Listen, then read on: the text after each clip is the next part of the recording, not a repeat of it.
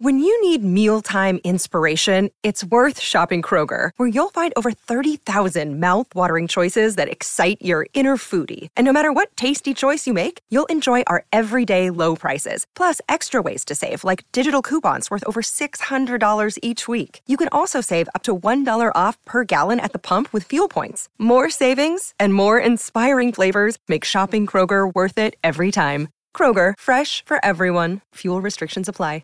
This is the Blue Horseshoe with your host, George Brummer and Ryan Hickey. George, it wouldn't be training camp without Jim Irsay talking about optimism, talking about the end goals for this team. And of course, you can't talk about end of the season without talking about the Super Bowl. Jim Irsay on Wednesday making the rounds in the media, talking about his declaration, his proclamation, his hopes of this team having their eyes on the prize. I will say this. I like Jim Irsay's optimism. I like that he is setting the bar high, and it's not just, hey, we want to make the playoffs, or hey, we want to win the division for the first time in a long time. We are going for broke, and it's the Super Bowl or bust. I know it can always put, high expectations and a lot of pressure on the team, but in a sense, I do appreciate, especially as a fan, of the owner being like, look, we're going for it all here. This is, we're not settling for anything less than a championship. Yeah, there's no question what the standard is, and I think that's important from that standpoint. He tends to get a little ahead of himself a lot because he's the one thing about Jim Irsay, he's the biggest Colts fan there is. I don't know how many owners are that way. A lot of them are kind of they're business guys and the football side of thing. They're there when they win. They're not when they lose. They're not really living and breathing with this team. And Jim Irsay is, he is fan number one for this team, and he always has been. He wears his heart on his sleeve. And I think sometimes that comes out in a way that can be a little cringeworthy. But I think in this case, you kind of laugh a little bit because he does it all the time. But it's also letting this team know this is the bar. This is what's expected here. He flat out said Matt Ryan is here to win his Lombardi. He brought up the Super Bowl loss. Everybody's well aware of what happened with Ryan and the Falcons against the Patriots and how that's kind of been his scar. And the Colts have their own scar from the last few years, particularly the Jaguars game last year. But really, you think about where this team was in 2018 when Andrew Luck was healthy and Frank Reich's offense seemed to be a perfect fit for him. And Chris Ballard had just had an outstanding draft class, brought in, Shaquille Leonard and Quentin Nelson. It felt then like the sky was the limit for this franchise. And just a few months later, Luck's retiring in the middle of a preseason game. And you're back to square one. I remember thinking that night, this franchise might have been set back 10 years right here tonight, because when you lose a franchise quarterback in his prime like that, it's not easy to replace. And so there's been a lot of scuffling since then. They made the playoffs with Phillip Rivers. They should have made the playoffs last year. They had the losing season with Jacoby Brissett. It's been a lot of ups and downs, but I think what Jim Irsay's trying to say in the middle of his optimism and in the middle of his being the lead cheerleader for this franchise is expectations are back where they used to be. That period's behind them. They feel like Matt Ryan's the guy. Not going to be a long era with him. There's no question about that. They feel like that carousel, at least for now, is paused. And so I think it's good to let the team know and let the fans know, hey, trying to make the playoffs isn't enough anymore. They want to go there and they want to win games. That's obviously the goal. That's always the hope coming into the season and training camp. Hope is always, at the forefront of everyone's mind, whether you are the Jaguars or whether you are the Colts, that's for sure. But let's talk now in reality, George. When you look at this Colts team, I really like the way they're constructed. I think they're a really well-balanced team. Matt Ryan thinks it's going to be a big upgrade over Carson Wentz. I think this team's is going to win the division. I think they are the favorites and should be the favorites to win the AFC South. But when you look around the AFC, or we're talking Super Bowl, we're talking about beating teams like the Bills, who were already, one of the best teams last year. They had Von Miller. You talk about beating the Bengals, who went to the Super Bowl with Joe Burrow. Now he's even healthier than he was last year. Great receivers, and they upgraded the offensive line. You have the Broncos getting Russell Wilson. You have the Chargers getting stronger. The Chiefs, even though they lost Tyreek Hill, they're still a strong team. We found out on Thursday Deshaun Watson will be suspended 11 games for this season, so he'll still be back for 6. That's a very well-rounded Browns team. The Ravens will be healthier. This is not the year to be a pretty good team in the AFC, because you need to be a very good to elite team. I don't think, in my personal opinion, Colts should be Super Bowl or bust this year. I think you can have success without winning the Lombardi Trophy. Would you agree with that? Yeah, I think so. I think you've got to be realistic. Obviously you saw it last year. Not a lot of people picked the Bengals to go to the Super Bowl once they got in the playoffs. So the very first important thing is to get out there, get in the tournament, and get hot and see what happens. But I think realistically, is this the AFC favorite? No. Are they the AFC South favorite? I absolutely agree with that. I think they have to win the division this year. I think that's something that it would be a really disappointing season if that doesn't happen. And I think it's in their best interest to get as high a seed as you possibly can. That's important every year. But what you just said, I mean, that list of teams that you ran down, and there'll be a surprise. Every year there's somebody we're not talking about right now who's going to come. Is Miami going to be a lot better than we think?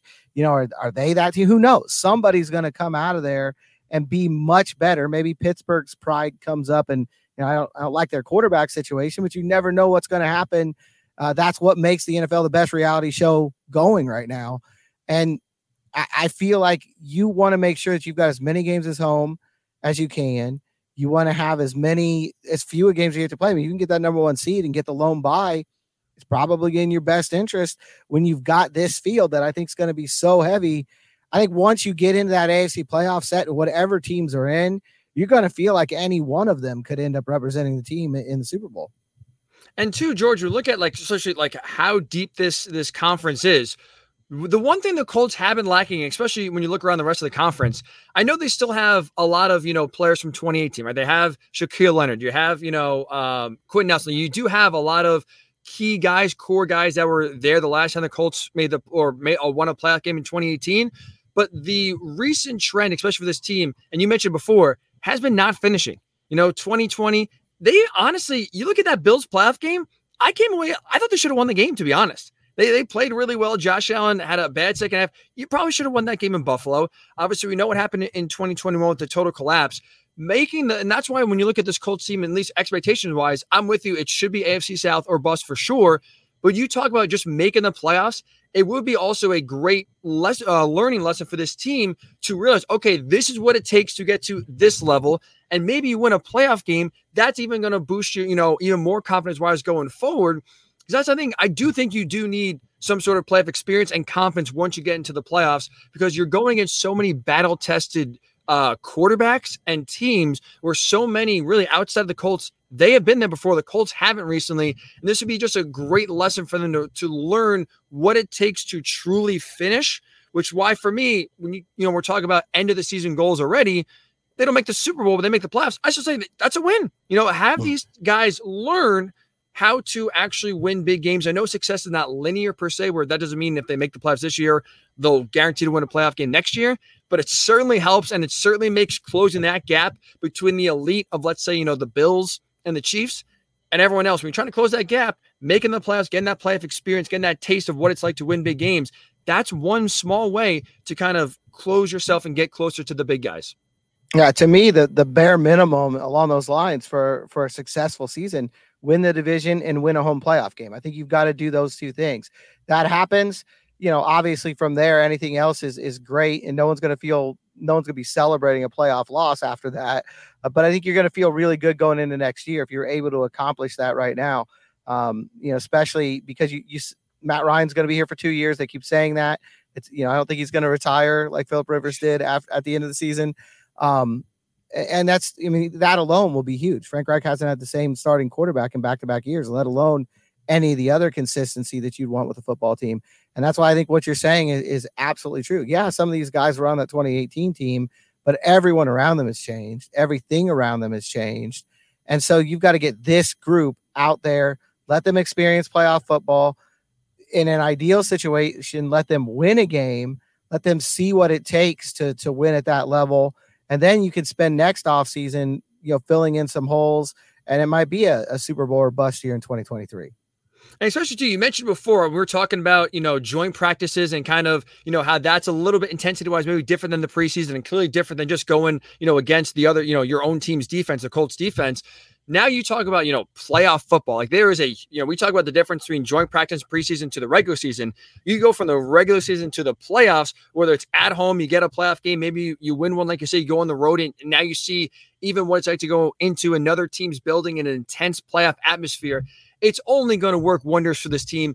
You don't want to call 2022 a bridge season per se, But that's kind of how I think the Colts should view it. And that kind of should be their goal is, look, we should win the division, but let's bridge this year from here to next year and get as close as we can to the elites. To them, by the time, like I said, we're sitting here this time next year, we're talking about a team that can compete and can go into Buffalo or Kansas City or Denver or Cincinnati and legitimately win playoff games and go to the Super Bowl. Yeah, I mean, I think that's where you want to be, right? And I think obviously there's Cinderella runs every year. You don't rule it out as a possibility with this team, but it should not be the number one objective. It should be the number one objective. It should not be the number one measure of success for this team this year. And it'll be interesting to see how it plays out, because I think there's a lot of things you want to go on the way, and I think that's good for them. It's easy to think big picture and say win the division, win a playoff like I just did, but this team's got to win week 1 first. Everybody says that, but it's a real thing. We just talked about it. It's a real thing with this group. They've got to get off to a good start. 5 of those first 7 games are against the division. It's imperative that you start fast this year or you're going to be in a hole. And we've seen the last few years how much that takes out of this team. I mean, even the 2018 team, they ran out of steam in Kansas City. At that point, they had won, I think, 10 of their last 11 games. They pretty much had to get in the playoffs and then beat Houston in that wild card game. They had nothing left. And if you get off to a slow start this year, even if you rebound, you're going to be in the same boat. You can't be playing catch up all year long. It's going to take it out of you. And I think the way the schedule sets up, they should not, everybody's always talking about 1 week at a time here. You got the 1-0 mentality. I think this schedule forces them to do that. You cannot look too far ahead. You got to take care of what's right in front of you. Especially tonight too. I believe the Texans or the Titans are both games within, I think, before week 7 or 8. So you have, a bunch of division games right there in front of you to start the first month and a half. To your point, it's coming out hot and getting it done. So for me, I will say, if we want to say what is a successful season, right? For Jim Irsay, it's Super Bowl. I will say win the division. I won't, let's say, put a playoff win mandate on the table. Are you saying, though, win the division and win a playoff game? I'm saying win the division and win that home playoff game. Keeping the standards high. I do love it. All right, so we can't get to week 1 without talking about preseason game number 2. When we come back here in the Blue Horseshoe, not a lot of starters are going to play against the Lions on Saturday, but that does not mean there's still not anything to watch. A few storylines we're going to be paying attention to as we get ready for preseason game number 2. We'll give you those after this.